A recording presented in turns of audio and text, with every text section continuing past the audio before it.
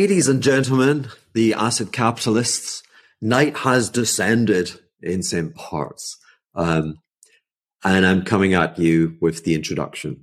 I do things in the reverse. Anyway, welcome another acid capitalist, and we're back with Josh Answers. And he should be called Josh Asks. Josh is of the trading fraternity, and he's out there trying to educate folk who are trying to get the disenfranchised who are trying to get a leg up in the market. And so this is an episode where I try and lay it out. I try to reflect on some of the things I've been writing on Twitter this week and trying to talk through some of the trades. We look at some of the charts.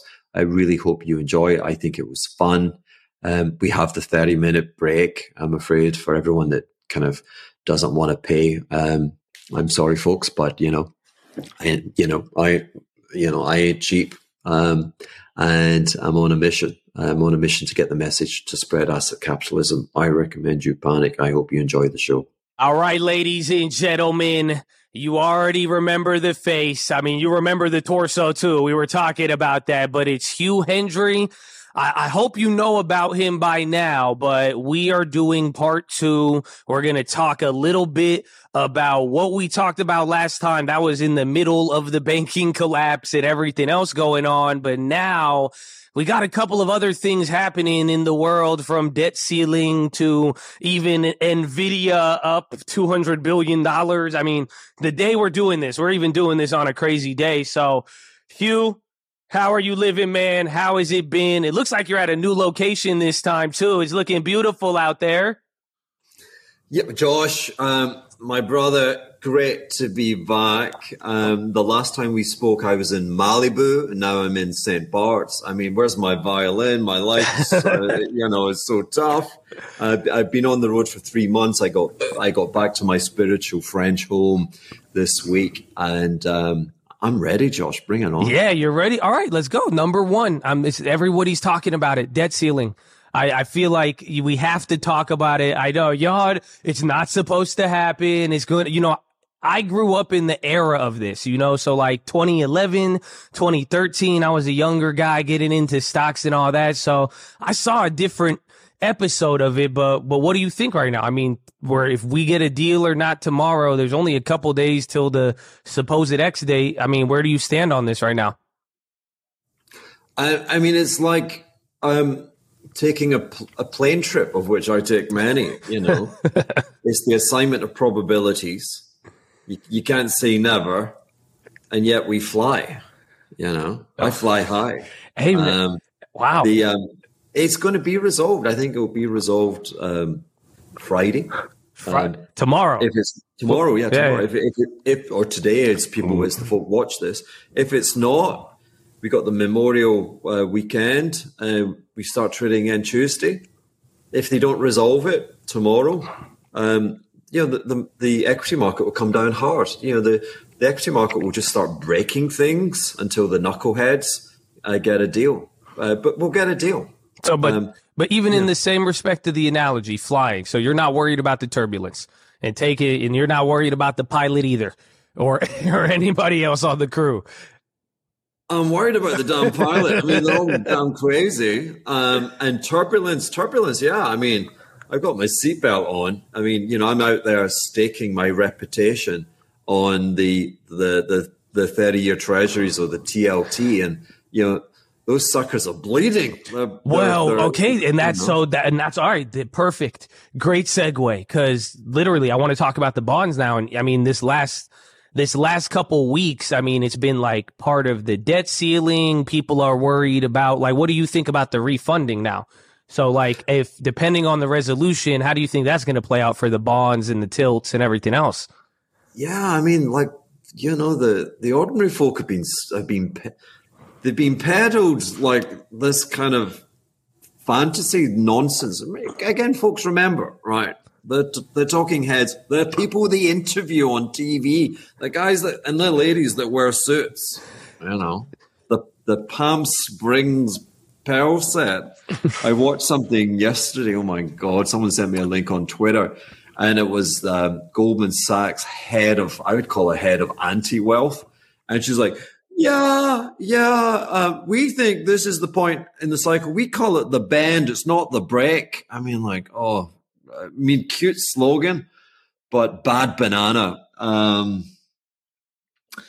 What was the question again, Josh? I'm like, how are you feeling about, like, I mean, with the bonds right now? Do you think the bonds? Yeah. And the refunding with the Treasury? Oh my God, but years are going to go higher because they're going to sell so many treasuries. That is misleading. Okay. So, see, there you go. That's a hot take. That's a hot take.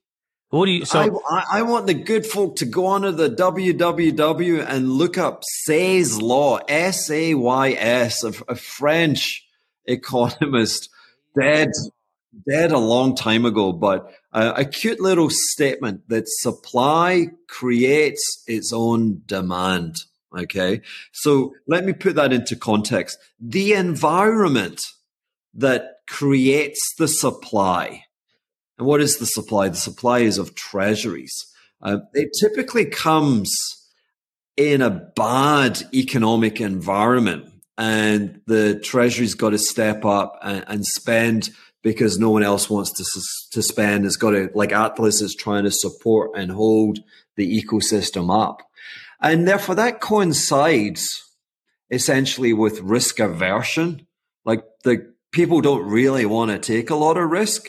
And so once you take away like that tiny probability that the plane's going to go down, then you reinstate the desire. And believe me, the desire presently is for riskless securities, and that doesn't just mean government bonds. The manifestation of riskless in the stock market, is this absurd concentration of the returns in the S&P 500.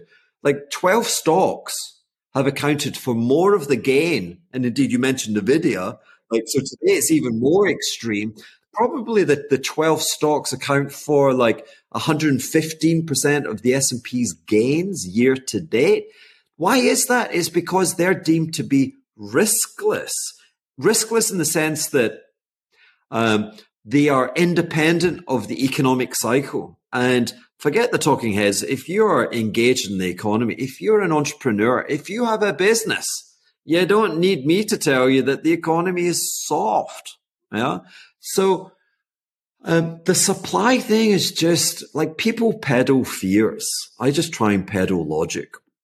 There's feel. So I love it. So you're saying the demand will be met. The demand, $700 billion, $1 trillion at refunding, it'll be met. And then now we get rid of the debt ceiling impasse. Nothing to worry about. Everyone's going to eat it up. And that's what you're saying, right?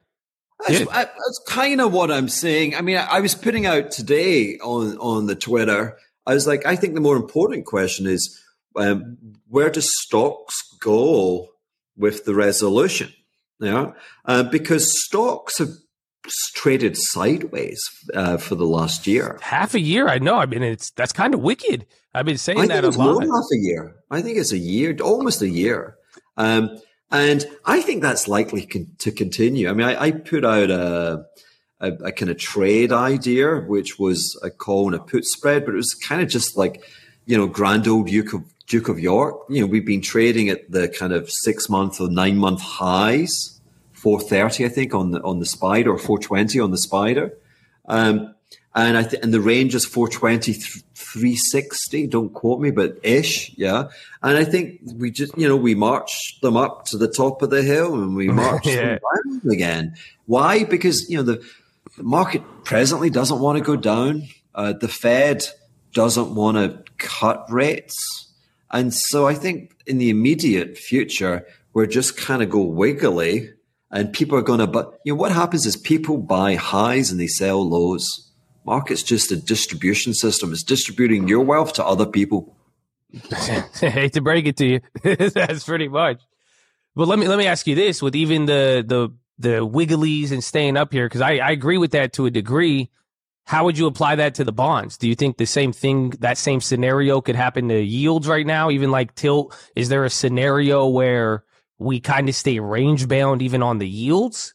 If we go through this 6 months, 12 months, no cutting, but then no desire or apparent risk to go down, is there a scenario where the bonds then kind of do the same thing?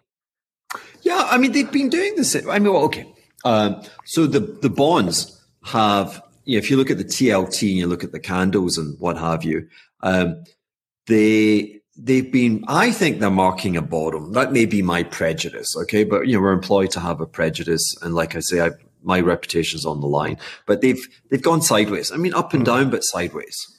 So you think, though, that previous high on like the 10-year or even like the 20-year, 30-year, you think the October high on yields that's our bottom there?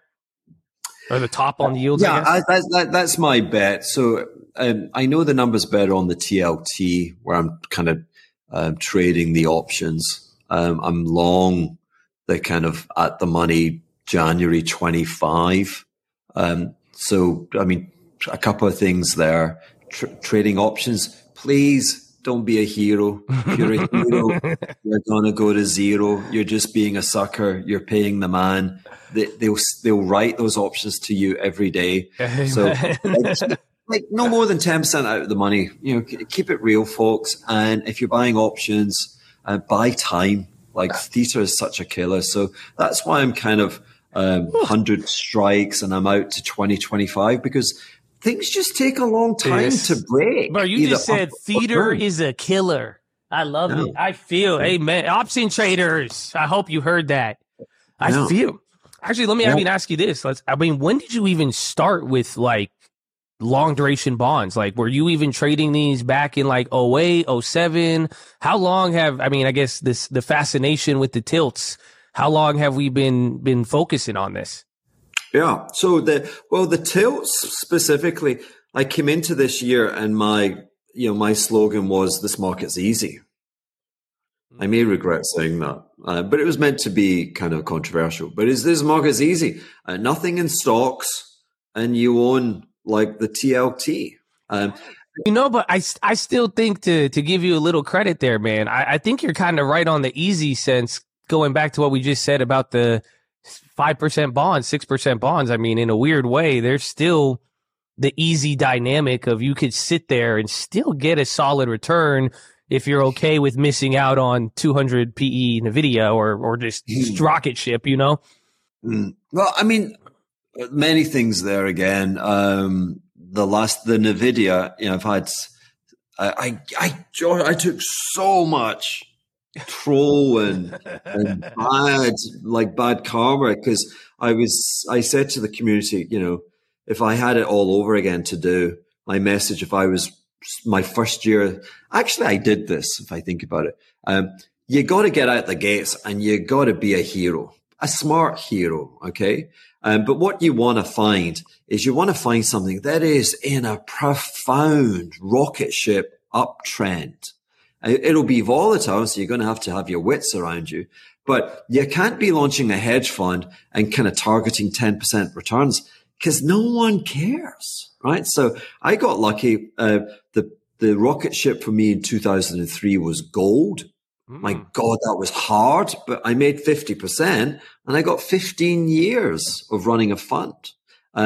If we look at the kind of the 2 years after COVID or the 18 months, the rocket ship was Bitcoin. And lately it's NVIDIA. And I've been cutting up and playing around with some of the Stan, the legend, the greatest macro trader of living. Mr. Druckenmiller? Mr. Druckenmiller himself.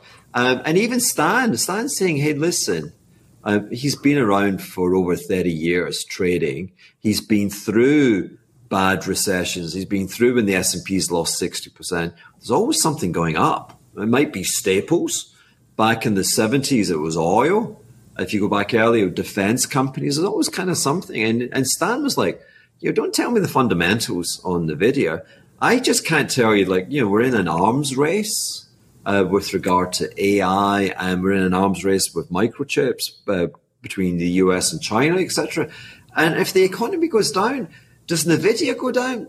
Don't know, question mark. So the challenge with rocket ships is do not impose your fundamentals. they always respect the legitimacy of the price trend. And what we saw overnight, the gap higher, the earnings it would seem exceptional, but the gap higher, just people were getting punished. You do not be a contrarian on an uptrend. So that's NVIDIA. On the bonds, let me tell you something staggering. The zeros, I think it's, is it Templeton? One of the big houses got an ETF, and they strip the coupon off the treasuries, and they offer you like the most profound duration. What is duration? Duration is the biggest bang for your dollar buck that you invest. So if interest rates move, I think it's ZRVO. You'll know it better than me, or ZRZO. I know. I trade the shorter term one. So like Bill, I like Bill, and I like even IEF and anything there. Yeah. But is it a 30? It's longer. Don't get me wrong. I like the dollar bill, but no. What you see, the problem is you don't have access to a NISTA contract. Okay, so you don't really have the leverage. And the problem is if you buy the short tenors, i.e. the anything less than 10 years, you can be right, but you don't make that much money. Yeah. And so to kind of amplify your return, you've got to take on more, we call it duration or maturity, in terms of pushing the maturity date further and further. We talked about this last time. We were talking the bang for your buck, but you're thinking the bang for your buck comes from the time on there, and that's what's given everyone. It does. It's just a statistical, boring thing. And that's where you can turn. So it's a smaller amount for a higher return rather than being right, small or big. But then if you're not leveraging it, you're not making a good return. Well, I'm talking about, if you've got $10,000, you will make a hell of a lot more if you're owning long maturity treasuries than you will owning dollar cash. So the stock I was talking about is ZROZ. It is 25-year plus in maturity. It's a zero coupon, so there's no yield. It's just price, baby, and we're in this for price, and it's fallen from 200 to 87. The comparison would be the TLT. It fell from 180. You said this is ZROD or ZRZ? ZROZ. Interesting. Let me take a look at zeros. It's too early to buy this. PIMCO. It's the 25-year. 25-year plus ETF. Interesting. Because I look at TLT. I use all the other ones, whoever makes TLT, Shy, all those. I think it's Invesco. We'll bring up a chart of these, but what you'll see is the best thing you can say is they haven't made new lows in the last year. Everyone's been screaming inflation, and these are catastrophically bad assets to own if you think the future is inflationary.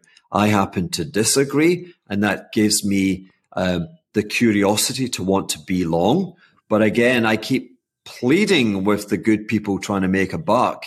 You got to align your curiosity and your insight to the price trend. So clearly this is not trending higher. It's trended down, and then it's been trending sideways. And the expectation is going to trend higher. So I'm trying to align a lot of kind of disciplines. And so I say, at this point, I've got to have a call option. Okay. I'm just going to have a small amount of my money. Again, we're talking about bang for your buck, right? Yeah. And I'm saying I want to buy, I don't know, like 2 or 3% of my portfolio. I want to have that as call option premium.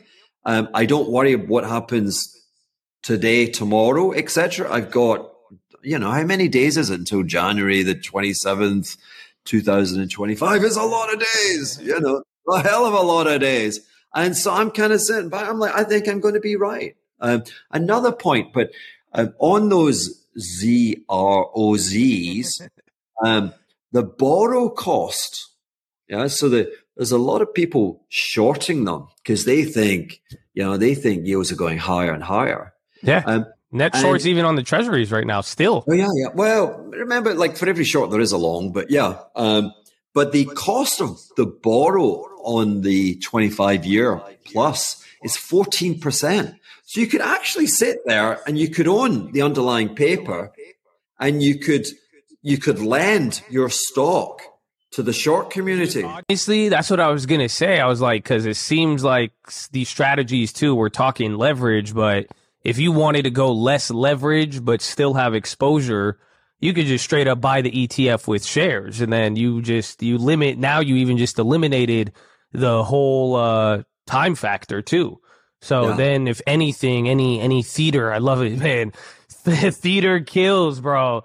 And so I feel so if you were doing something bigger or you just didn't want more leverage, you could. Would you agree with getting behind the shares, or are you thinking you only hit this with leverage options and then that's it? Well, I'm saying that. So let me have a look at the TLT chart. I'm juggling between my screens. Let me put it in. Where is TLT today, being Thursday, the day before the folks are watching this? It's trading at 100. Yeah, like I said, I'm buying at the money, and to your point, like, why don't I just buy the paper? Why don't I buy the ETF? I need confirmation. So I'd want to increase my position kind of above 110. Like 110, we're going to the moon, baby. Yeah, once you get your trend, like you're saying, yeah. Give me the trend and I will just amplify my risk position. And I'm comfortable because my call option will be paying me, what is the return on the call option? If we go to 140, I mean, this is all just like speculation on the future. I haven't seen the future, but at 140, I think you make like 3 times your money on that thing. So it's a leg in, which allows me to amplify and start taking the risk, which is it's going to pay for my next vacation. Well, actually, it's going to pay for my next divorce. Actually, no, I'm never getting married. That's funny, man. You're gonna think I'm a sicko with this trade because I like the tilt trade. I actually agree with you. I think it's just gonna be. I think we have to just sit through the shit show, let everybody go back again. That's why I'm so obsessed with that theater kills line, man. Because I think there's going to be a lot of pump fakes on the yield curve. I think there's going to be a lot of pump fakes with the bonds going back and forth. But what do you think about playing the bond futures? Because I've been buying 10-year long futures anytime I get my impulse, but that's like extreme leverage at that point, though. I mean, for anybody watching, it's too early for the, let scale into that as we get to 110 and like really take it above 110. But then don't you have the other issue? I mean, I'm Johnny Foreigner, I mean, I'm sitting in a French island in the Caribbean. But don't you have like don't US tax citizens have, it's difficult putting it into a tax wrapper, the futures, no? No, it's actually I think you actually get way better tax incentives for futures. So is that because you just lose a lot of money and if you get a big tax write-off? They actually just give you, it's like, I think because it's not recognized. I think how they recognize it just allows you, like, you could take way more losses on futures and then the gains, like, they just write off like dollar for dollar, just how it balances out. I mean, I've only had more positive tax advantages from futures than not. Okay. Well, I mean, I ain't your accountant, but the basic message here is, we've got an idea. We've got a kind of an insight. We're staking the ground. We've had a year where, despite the hysteria about inflation, we haven't made higher yields or price lows. Okay. We're buying like an asymmetric, which is to say we have a defined loss. We're comfortable with that. We've got a lot of time for it to play out. The loss is not going to explode on us because we've got a lot of time. And then if the price starts to get some mojo to the upside, then we're going to come in. And for me, my first thing would be I'd come in and I'd probably take a physical position in that ZROZ. And then as we climb that thing out of the hole, we might be looking to scale into your futures. I mean, that's the way we're rehearsing. Investment is all about your plan. I feel like because with all these bond plays, I feel like the problem is that a lot of people want to just buy it and think every news event is going to be that confirmation when Like it seems like we're looking for a confirmation that is going to be way, way bigger, or it's potentially a couple more months out, even up to 2 years out. We hit the 30-minute mark, and being a capitalist pig. So folks, we're going to lose the people who are just not paying. I'm sorry. I mean, you'll probably be able to watch it on Josh's channel, but my channel, I'm afraid not. Sue me, but, I'm pouring my body, my soul, my mind into this stuff. And I don't do anything unless I can make like $1 million a year. Like, I'm sorry, does that sound harsh? But I got expenses, I've got a lifestyle. But seriously, I'm a kind of 4 standard deviation person, and I seek a remuneration. I can't just keep giving free stuff. So we'd love you all to continue. Got the Patreon, got a bit of a dodgy WhatsApp group thing going on. We're going to sort that.